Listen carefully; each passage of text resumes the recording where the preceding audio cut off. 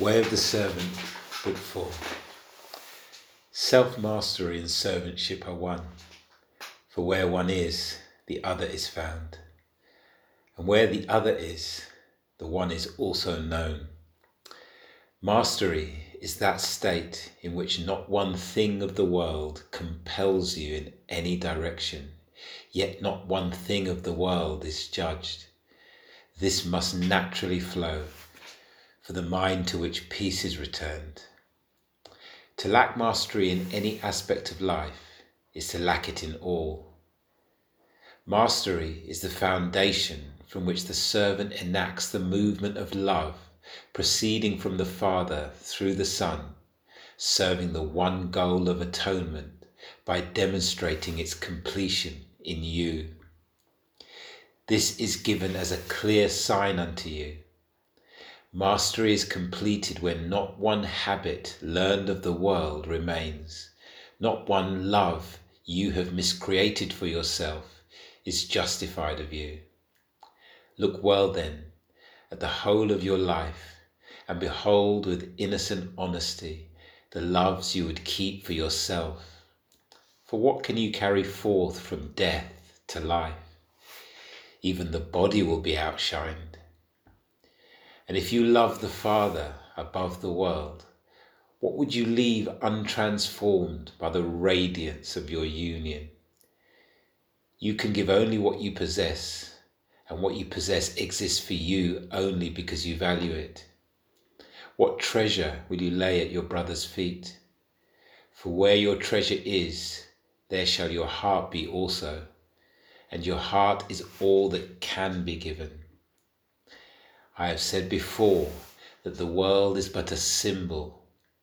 Choose wisely what your world will symbolize for you, for it is the symbols you choose which your sister will see.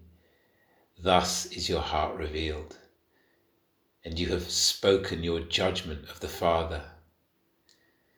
She who knows me walks with me, and she who walks with me makes straight her path. And all things are given to the praise of what God is, love.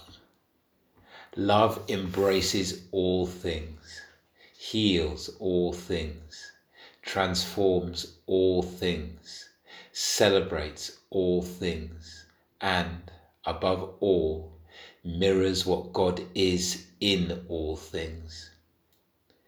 Give no thought then for tomorrow, neither for the things you shall eat, nor for the things you shall wear. For the Father knows you have need of these things, and he will not leave you comfortless. When once I asked you to take no thought, you unwittingly failed to hear me, deciding you can direct the choice of what you would eat and what you would wear, and thus cleverly cherish the loves you would desire to keep. To decide for yourself is precisely to take thought. That is, because you failed to let the Comforter choose for you, right-mindedness was cast aside and the real world abandoned. But she who praises God in all things keeps no decision for herself, listening only to the voice for God. And the servant knows the voice speaks only with perfect reason. To cling to but one love you have miscreated is surely to be unreasonable, for you have learned that the symbols of the world can be but the symbols of death. Death is no longer your will, but life. I am come again unto you that you might have life, and this more abundantly. Learn well then to ask before each choice, does this value the symbols of death or of life? Abiding in innocent honesty, you will realize that the Comforter's guidance is immediate and uncompromising. Herein will be revealed to you the final meaning of my teaching. Take no thought, for the Father knows you have need of these things. In this, the next step has been taken. Released from the insane belief in sacrifice and loss, Not a single love does the servant keep for himself, knowing with a certainty beyond question who walks with him in the way that he chooses to go. He steps with gentle authority on the path set before him, caring not for what she will wear, nor for what she shall eat. She listens for the voice of the Holy One. Because her prayer is only for that which can reflect the Father's perfect love through her, her joy is forever complete. And the Comforter's guidance is without reproach, revealing the gifts that are brought to serve the one desire that alone arises in the holy mind of the servant, that all I do and all I say, that all I think and all I share, that all I be, do and have reflect the radiance, the joy, the grace, the laughter, the compassion, the power, the vision and the mastery of my Father's one creation, Christ. I am. And the things that she wears and the things that she eats whisper to the world of the love with which the Father has restored his precious child to her rightful place. Whenever you are not wholly joyous, it is because you have chosen wrongly. For from choice there follows action, and from action always experience. For those with ears to hear, let them hear. He who has learned that death is unreal gladly releases the symbols of death, even within the illusions of time, down to the least jot and tittle. The awakened servant, having truly chosen to teach only love, because love alone is desired, moves from the silent foundation of union unto life everlasting, teaching only the symbols of life. For by teaching he learns, and by giving he receives. The way then is easy and without effort.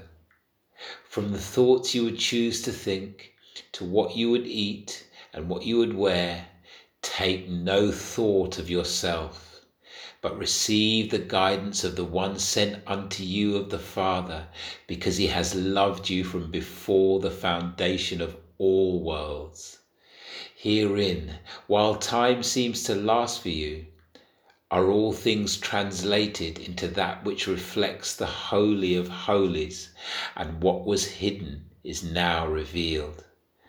I gave even the body that it might be glorified in glad tribute to my Father. For she who gives all receives all. Remember then what I say unto you now. If your brother is hungry, you are without nourishment. And if your sister is alone, you are separated from the feast, because there is nothing outside you. You are the good shepherd. And I ask only for you to accept the truth that because you have chosen to awaken to your own call, the time is at hand for embracing with me all that is given you, that the world might be restored in us, the holy, unlimited, and only begotten child of God.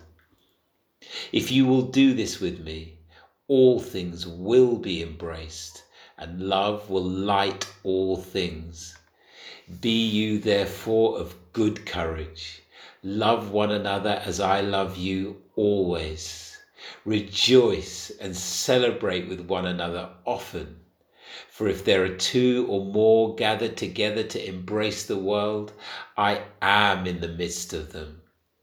We walk now with certainty, holding not one love back from the teacher who would heal all wounds and translate even the body, the symbol of ego, into that which reflects only light, to a world redeemed from the dream of separation.